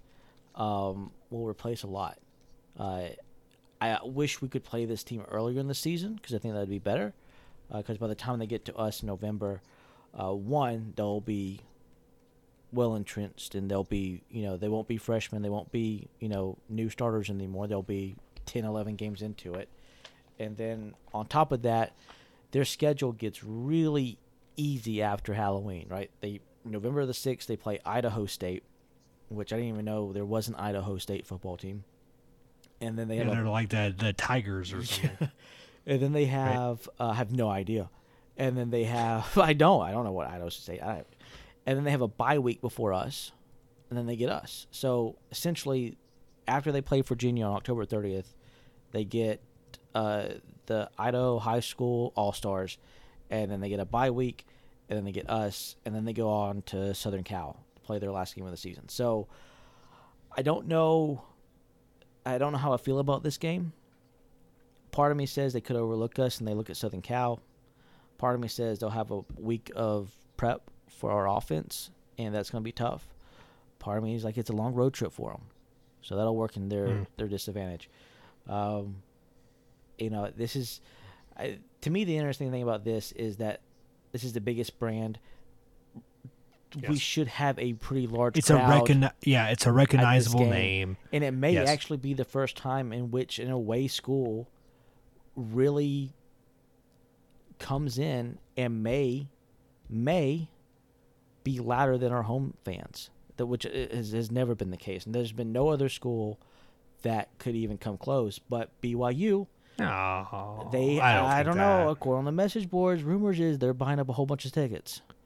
Maybe. And their fans travel well. They do. I mean, you're talking about like you saw Liberty right, in the Cure Bowl a couple years ago. Obviously, on a much smaller scale. Liberty they're is much newer. No, they're much newer. newer. They want to get to BYU, and eventually they want to get to like a Notre Dame, right? BYU somewhere in between like those, right? they're somewhere in between like a Liberty and a Notre Dame, but they certainly have that name recognition, and they. But the thing that all three of those schools have in common is they have alumni everywhere. Yeah. Everywhere, including Liberty. I mean, Liberty, they're a huge online school, and is that going to translate to football fans? Not necessarily, but BYU obviously staying power. They've been around for a long time, just like Notre Dame, and they've got alumni in all 50 states. Everywhere you turn, you've got it. So, yes, rest assured there are plenty of BYU fans in the state of Georgia. There are plenty of BYU fans like in surrounding states that, in driving distance. And then there's the diehards like a lot of Georgia Southern fans that are going to take a longer, road trip or take a flight and get to Statesboro for that game. So you're right about that. But I don't know about being louder. I might disagree with you there. Because again, I think we're going to bring, yes, they're buying up a lot of tickets, but I think because of the brand recognition, I think the students, again, it's really going to depend on where we're at in the season, right? At that point, it would depend on if we got 6 wins, then yeah, they're going to be louder. They're going to be more people. They're going to buy up other tickets, season ticket holders are going to put it on StubHub, and we're going to have BYU fans sitting in like the home side, but if we're competing and if we're ranked or if we're close to that, or if we're around 9 wins, 8-9 wins at that point of the season, I think it should be that place is going to be rocking. Yeah, it'll be a very fun environment to play in. For sure. Idaho State, they're the Bengals. So I was partly right. They are Tigers, just they're the Bengal Tigers. So yeah, but FCS opponent anyway, and yeah, you're right. So getting them after that, it's gonna be hard. With Baylor and Washington State, Virginia, and then they end the season against USC, going to Los Angeles after Statesboro. So that's you talk about cross country. Going to coastal Georgia, back to Utah, and then go to LA. Yeah, man. Yeah. Yeah. So, gonna be interesting. Gonna be fun. I hope that game matters. I hope that's a fun game. Yes, it's non-conference. Yes, in the grand scheme of things, it's not gonna weigh into Sunbelt, and our hopes and dreams there. But I hope this game means something more than just like we said with Texas State, like we're out of everything. Like we're just looking for like some vote of confidence, something. Yeah. But I hope this is a fun atmosphere, a fun game, and I think it does have the potential to be. So, yep. Going from that final game of the season, regular season, November 27th, second time in the year second time in history this has happened, including the FCS days. We face App State, final game of the season. We go up there in Boone, and we will be there. Have you got the Airbnb yet? I've not gotten the Airbnb yet. No, because I need the third party of our crew to to respond. But anyway, we're getting into to personal talk now. But yes, we will be there. Flags are flying, navy blue wearing, probably drinking, and having a good time. And yeah, looking forward to seeing some of the App State guys, maybe like Black and Gold podcast and people like that. But been up to Boone a couple times in non-football trips, and it's a neat area. It is pretty up there. It's not the Rocky Mountains, but but But yeah, it's a cool area. Really looking forward. Always, I mean, been a bucket list to go up there and see a game at the Rock. Really looking forward to it. Obviously, super tough place to play. Even harder place to play in late November. But really excited about continuing this trend here of playing our true rival or arch rival on the last game of the season. And I'm hoping, as we've kind of alluded to in previous episodes, that, and just like I said with BYU, that this game means something. That, last year was the first year really since being FBS members where the game ultimately didn't matter that much. Obviously, bowl like selection and position and that kind of stuff, but we were both out of the race of Sunbelt in every year but last year. That game always meant something. It was either them vying for something and us playing spoiler, us vying for something and them playing, or both of us in the hunt. So now that's the last game of the season. I'm hoping that we are both in the hunt. What a great environment. With even being up there in Boone, would that be for us? For that basically to be the Sunbelt East Championship. Yeah, that would be huge. Tough place to play. Obviously, a bitter rivalry. One in which it seems like the underdog always kind of comes out ahead on that game. So that's a game. Do you think they were the underdog last year though? See, last year was kind of a toss-up. Yeah. I'd say we were like kind of they. I would say. I think betting wise, we were. Yeah, they we gave were 9. The They gave App. But they won. Yeah, they won. Yeah, but the couple years before. Yeah, we were right. That's what I'm saying. Last year was an anomaly. Yeah. So, and then you look at 2010, they were number 1 team. We beat them then. So you can kind of look at certain years and say, oh, this team should have been heavily favored and win, but they didn't. Not every year, but it happens more than what you'd see in a normal rivalry or a normal division opponent. This is going to be interesting. This App State team, I think a lot of people are just kind of saying they're going to be good because they're App State, but they have a big question mark at quarterback. They had the transfer quarterback coming in, started at Clemson, then transferred to Duke. Did not have a very good year last year at Duke, and is jumping over on the train to go a little bit further deeper into the Carolinas over to App State. So we'll see how he handles it there. Obviously, they're going to have a great running attack. They have a new OC. We'll see how that kind of plays into the mix there. Somebody under the Satterfield tree was at App under Satterfield, went to Louisville. Now he's come back to be the OC here at App.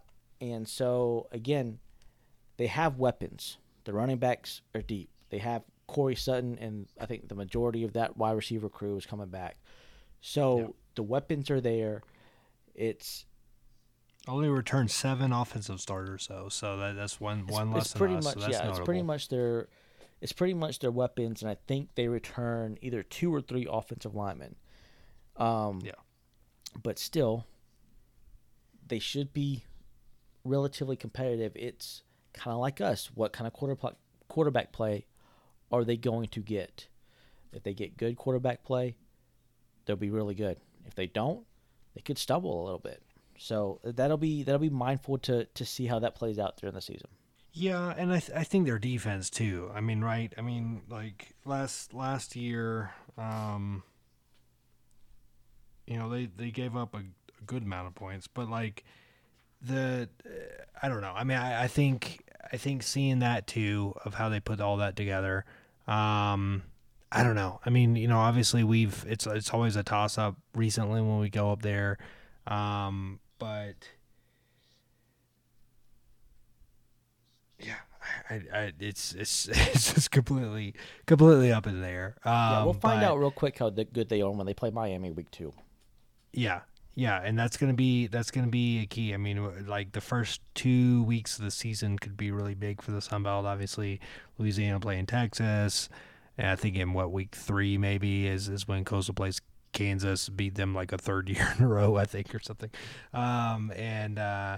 yeah, then you've got Miami. You've got App State Miami. You've got, I believe ULM is playing like Kentucky, maybe. ULM has, I think, quite a few Power 5. Yeah, which don't be shocked if something like that happens. I'm just saying, I'm throwing it out there. I'm not saying that they're going to have a complete turnaround season, but don't be shocked if they like pull out a miracle and like beat a Kentucky or something like that. All right, so but, ULM is at Kentucky to open the season, and then they get LSU. Yeah, Jeez. well, that's a loss. Good yeah, Lord. that's a loss. ULM ends the season at LSU and at Louisiana. Yeah, that poor team. Okay, but I'm telling you, Kentucky, like I could only imagine. I'd take the spread on that. No. Look, Terry Bowden and Rich Rodriguez, they may turn the ship around, but they're not going to turn the ship around that quickly. I mean, I don't think that you don't have to necessarily turn the ship around that quickly to say. I mean, it's the first game for everybody, right? So I mean, if Kentucky just comes out flat and not ready, I'm not saying that they're going to like blow them out of the water. I'm saying it could be like an App State Michigan situation where it's just like everything, the ball bounces the right way, they get a block kick or something, and they end up winning that game.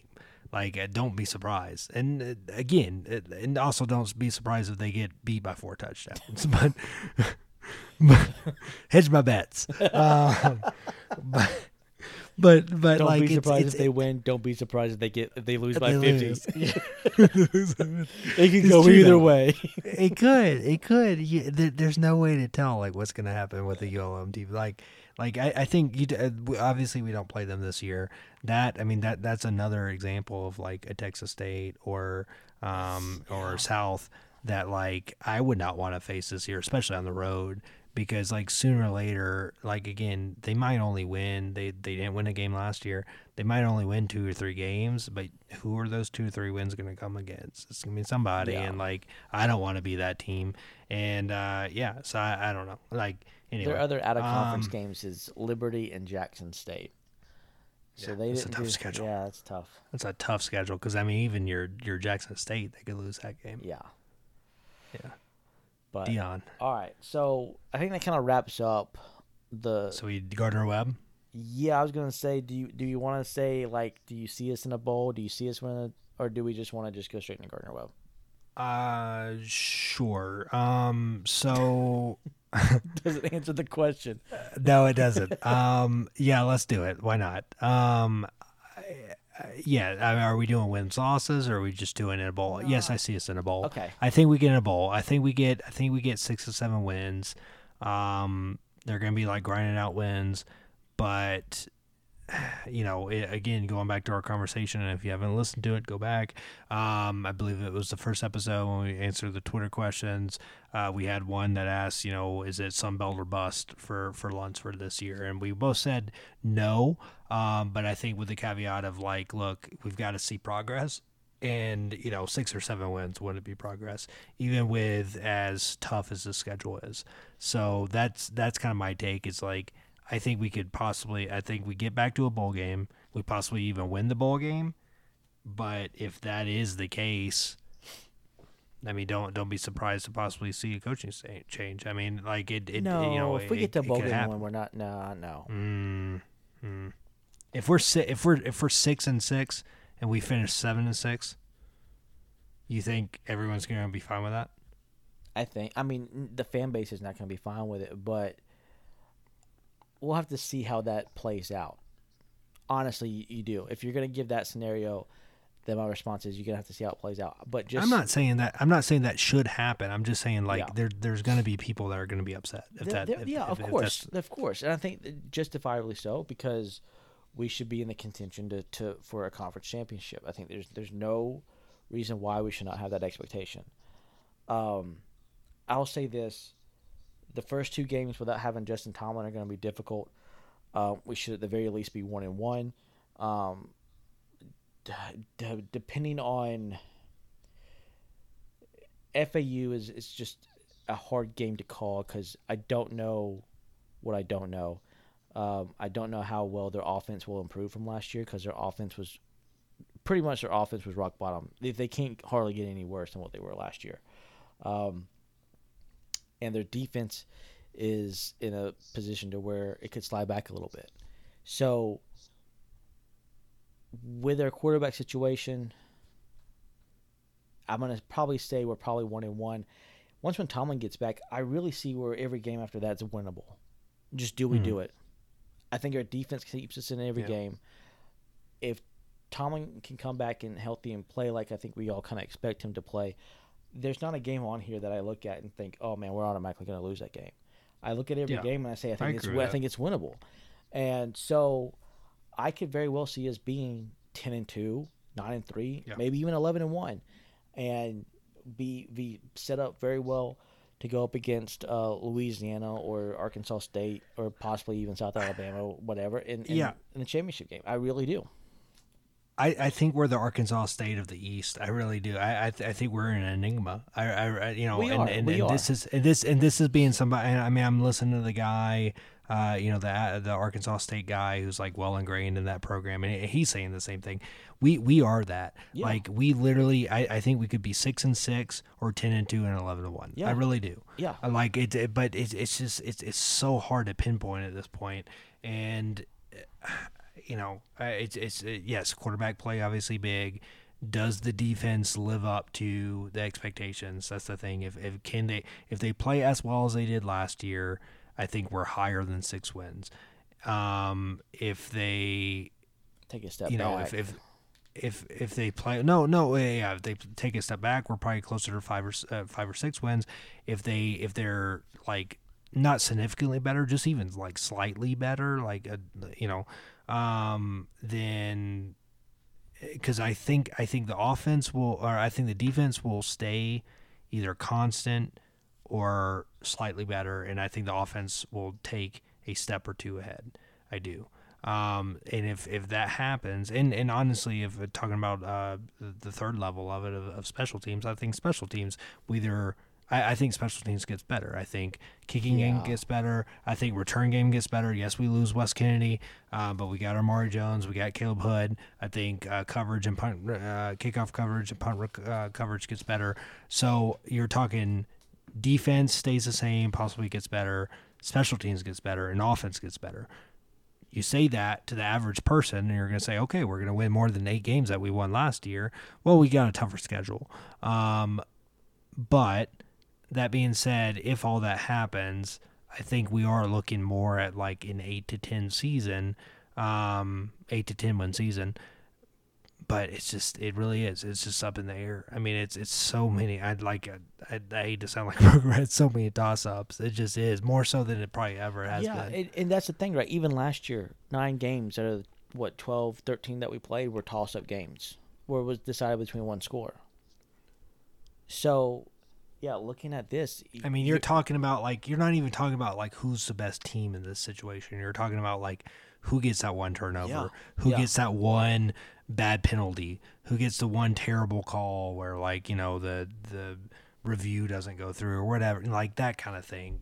Ball bounces the wrong way, freak play, that's kind of what this is going to come down to, and it's hard to admit, and it stinks, but I really do. I think there's 5 to 6 wins.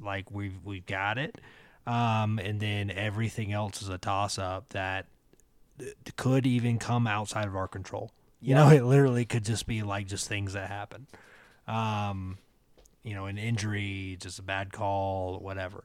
So yeah. All right. With that, GW. Let's talk about some Gardner Webb. Not just the Bulldogs, the running Bulldogs. The running with apostrophe. There's no G. There's running Bulldogs. Running Bulldogs. Running Bulldogs. So, do you think they bark at people like UGA fans? I hope so. But do they have to be running when they do it? Yeah, I would think so. You have to get some calisthenics in. Okay. Yeah. They're definitely more athletic than UGA fans. So with so talking about Gardner Webb, we joked about this a couple episodes ago and off air and stuff. We were I'm like, Cody, we got to preview Gardner Webb, and he's like, I don't know anything about Gardner Webb, and we did some research. We did some research, but turns out there's some good talking points here. There is. Like I know we're an hour and 50 minutes in, but like there's I think we can spend a good 10 minutes on Gardner Webb, if not more. Yeah. And if there was ever a rivalry between a football school and a family, by God, we have found it. Yes, we have, and yes. And that is the Lamb family. So if you are a Georgia Southern fan, if you're a true blue Georgia Southern fan, you're listening to this, you probably already know what I'm talking about. But yes, you heard that right. Trey Lamb is the head coach of Gardner Webb football. Trey Lamb, his uncle is Bobby Lamb, the former coach at Furman, the former coach at Mercer, and their offensive coordinator at Gardner Webb is Taylor Lamb. Taylor Lamb is the cousin of Trey Lamb, the head coach, and he, of course, is Bobby's son, and he played at App State. He holds a 3-1 record against Georgia Southern as a player, and just losing his freshman year, 2014. Fritz's first year, and our first year both of our first year as a FBS program. And so Taylor came in. They had a shortened season FCS program. They're in the Big South Conference. They went 2-2. Obviously, everything got thrown on ahead in everywhere, obviously, right? But obviously FCS. They scrambled to get that spring season in. They didn't get a ton of practice and all this in. You can imagine what that means for a new head coach. Right. But yeah, they come in, they go 2-2. I was going to say their victories was over a ranked Elon team. They were 24th, and then Presbyterian. So the non-scholarship football team. I think they lost. Yeah. So and Elon was notable. So that was their first ranked win in a long time, I believe since 2014, something like that. They were number 14 in the nation at the time. Elon, of course, everyone knows, former SoCon opponent, right? They were they won that game 42-20. They were and they outscored Elon 35-0 in the second half. So just and They have an interesting QB battle going on at Gardner Webb. They've got they pretty much have a three-way battle, and I think one of the kids is a freshman. One I think is a transfer from Wake Forest.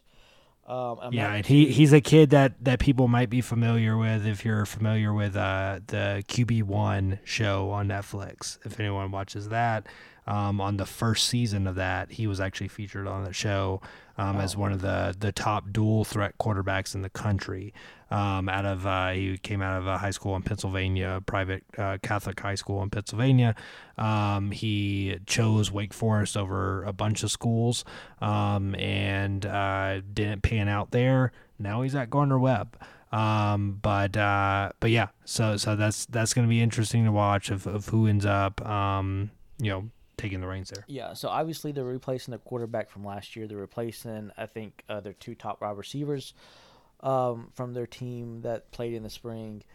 They replaced that with I think they got some key additions from the transfer portal there. The big thing for their offense is they're returning 4 offensive line starters. They only replace is their center. So that'll be interesting to watch to see if there's any, bad snaps, because they are in the shotgun a lot and they do run the air raid. So I think, kind of like us, they're going to be figuring out their quarterback situation. I think their timing is going to be a big key. Are they going to be able to get off our corners and hit their routes like they need to be? Is our secondary going to be able to show that they can stop, and can we get pressure on the quarterback? Yeah. So I had mentioned their quarterback battle, right? I mentioned the Bailey kid, Bailey Fisher. So he's only 5'11", 207, which kind of goes into this narrative of what I'm about to say. He's a junior. He previously played at Tennessee Tech.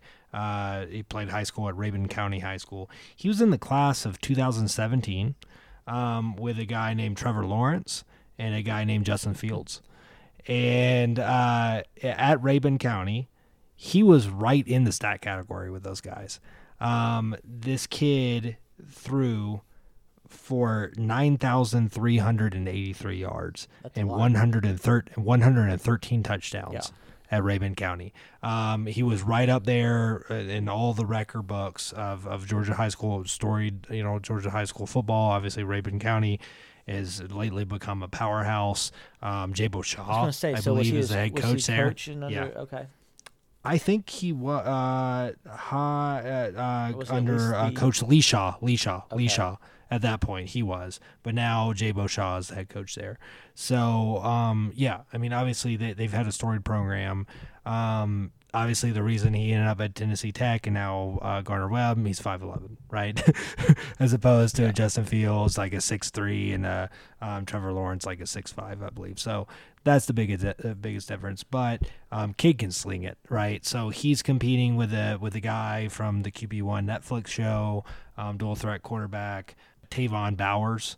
So he's a redshirt junior. He's 6'1", 200 pounds, Harrisburg, Pennsylvania, Bishop McDevitt High School, and previously at Wake Forest, like we said. So it's going to be interesting to see how that shakes out. And, yeah, like I said, Trey Lamb, young coach, hungry coach, reminds me of the coach at Campbell that we played last year, right? I mean, this is a team that, they have not had a winning season since 2013, right? Yes. But again, went 2-2 last year in a shortened spring season, and I think Trey Lamb has them on the right track. Yes, he has them on the right trajectory, for sure. Yeah. So all that being said, is this a game to worry about? Shouldn't be, hopefully. Campbell wasn't either going into it, but again, yes, we had 33 players out, 15 in the 2 deep. That shouldn't hopefully be the case this year. But is this going to be a 70-0 blowout? Probably not. But do we wear them down over time and pull away probably in the third and fourth quarter? We should. That's what I think this is, right? And we've talked a lot about their offense. They are returning all 11 starters from their defense from last year. Yeah. And I think Phil still has, because he does also an FCS preview as well, and has, I think, 9 of their players on his Big South teams, first, second, third team or whatever. They have a couple P5 transfers, I think, on defense, yeah. So I mean, you're talking about a private school in North Carolina, right? I mean, they've got decent facilities and stuff. It's not. Their defensive line's going to be stout. This will be a good test for our offensive line for sure. They're not going to give in. If our offensive line think they can just push them around and it's going to be an easy, cakewalk for them, they're going to be in a rude awakening. They're going to have to come to play. If they don't, it's going to be a struggle, and it'll be a test early that nobody wants to see. Yeah. Oh, I mean, you look back, right? I mean, Maine 26-18. Yep. Obviously Campbell last year 27-26. Yes, with all the starters out. But we, of course, back in 2017, yes, that was under Tyson Summers, but lost in New Hampshire 22-12, right? I mean, these aren't gimme games. No. So I mean, yes, this is a program that struggled. It's a program on the up and up. Are they there yet? No. But don't be surprised if you don't see Garner Webb in the FCS playoffs in a year or two, right? Or a couple years. But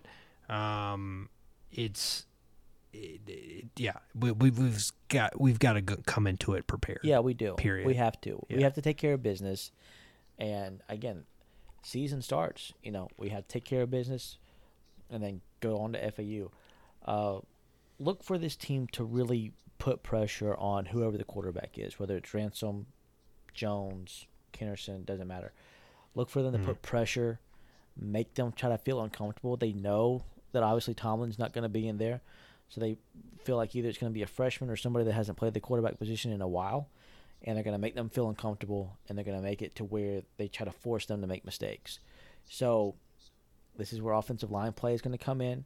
This is going to be our ability to pick up blitzes. They will blitz us. And do we understand the offense enough, whoever's leading it, to recognize the blitz and to be able to get either to your quick outs if it's pass play or pitch or dive, or be able to read who's coming at you and be able to go and hand the ball off. So, like I said, the first quarter, we could be sweating it out in the first quarter and second quarter and wondering what's going to happen. But I think we do pull away in the second half. It just may not be the final score we're hoping for, but we should win this game. Yeah, I mean, we should win, and I think it will be. I think we'll win more easily than like the main game, certainly than last year against Campbell. I don't think it will come down to the last minute, but yeah, don't be surprised if it's close at half. Definitely don't be surprised if it's close at the end of the first quarter, or if we, if it's like a 3-0 ball game or something like that. Like it very well could be. So. We got to feel it out. We got to, it's just going to be interesting to see how Roos, again, like attacks a team, how much of the playbook he shows, how, I guess, like aggressive or experimental he wants to get with whatever quarterback he has out there, right? Big key for this is available scholarship players. 85 for us, 63 for them. They do air raid. Roos is going to do a lot of up-tempo stuff probably. It could just very well be a case that they just run out of gas. Both going fast. I think they – and that's – like I listened to an interview with Trey Lamb, their head coach, and that's what he said. Like, they, I think, ran – their defense was like hardly on the field, right? Because or I guess they were on the field a lot because of like how – high octane their offense is, and just like they score really quick. So yeah, that's a really good point. Is like even if they're able to move the ball on us, whether they get 3 or 7, when does that tank reach empty or close to it? And the pressure that we get on them, and also just it's going to be – it could be a field day for our secondary. It should be. I think it's going to be a really good test for our secondary because, I mean, in a first game with jitters, with their quarterback and everything, like maybe, he's able to get a drive or two together, but sooner or later, like we figure things out and we get some turnovers, and that positions us well to get some points, even if it's just like field goals. So I think that's going to be a key. Like, don't be surprised. We get 3 turnovers in this game. That's going to be like my bold statement. I think we get a combination, probably like 2 interceptions and a fumble in this game. And that in the second half especially helps kind of shift things, right? In our direction. So, all right. I think that's how this one ends. Cody, looking forward to it. Can't wait to start the season. Again, hopefully should be no restrictions on crowd size. So looking forward to hopefully a packed stadium. Again, it's great to have football back. Just a FYI, this is being recorded 2 weeks before the first game. So if there's any sort of news that breaks between the time that this is released, right? Oh well, it just is what it is. Right. It's August 22nd for both of us right now. It was August 21st when I started recording it. Cody started this thing at 12:30 his time Eastern. So yes, if anything breaks between now and then, forgive us. We'll tweet it. But other than that, like, it is what it is.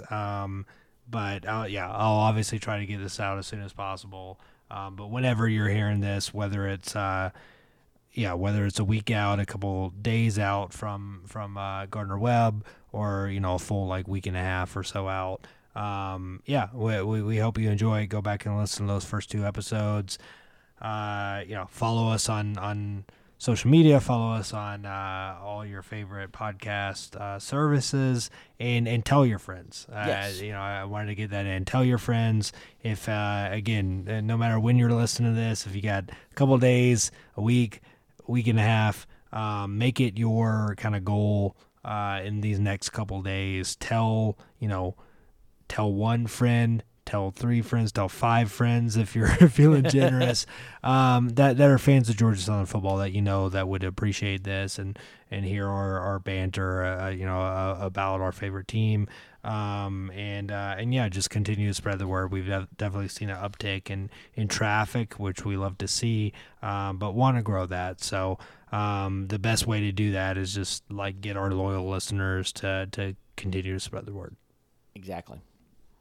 So with that, Cody, can't wait till September 4th. I guess next time we'll record will be after that, talking about hopefully a win against Gardner-Webb, and previewing FAU. And let's get this season started. Can't wait. Hail Southern. Hail Southern.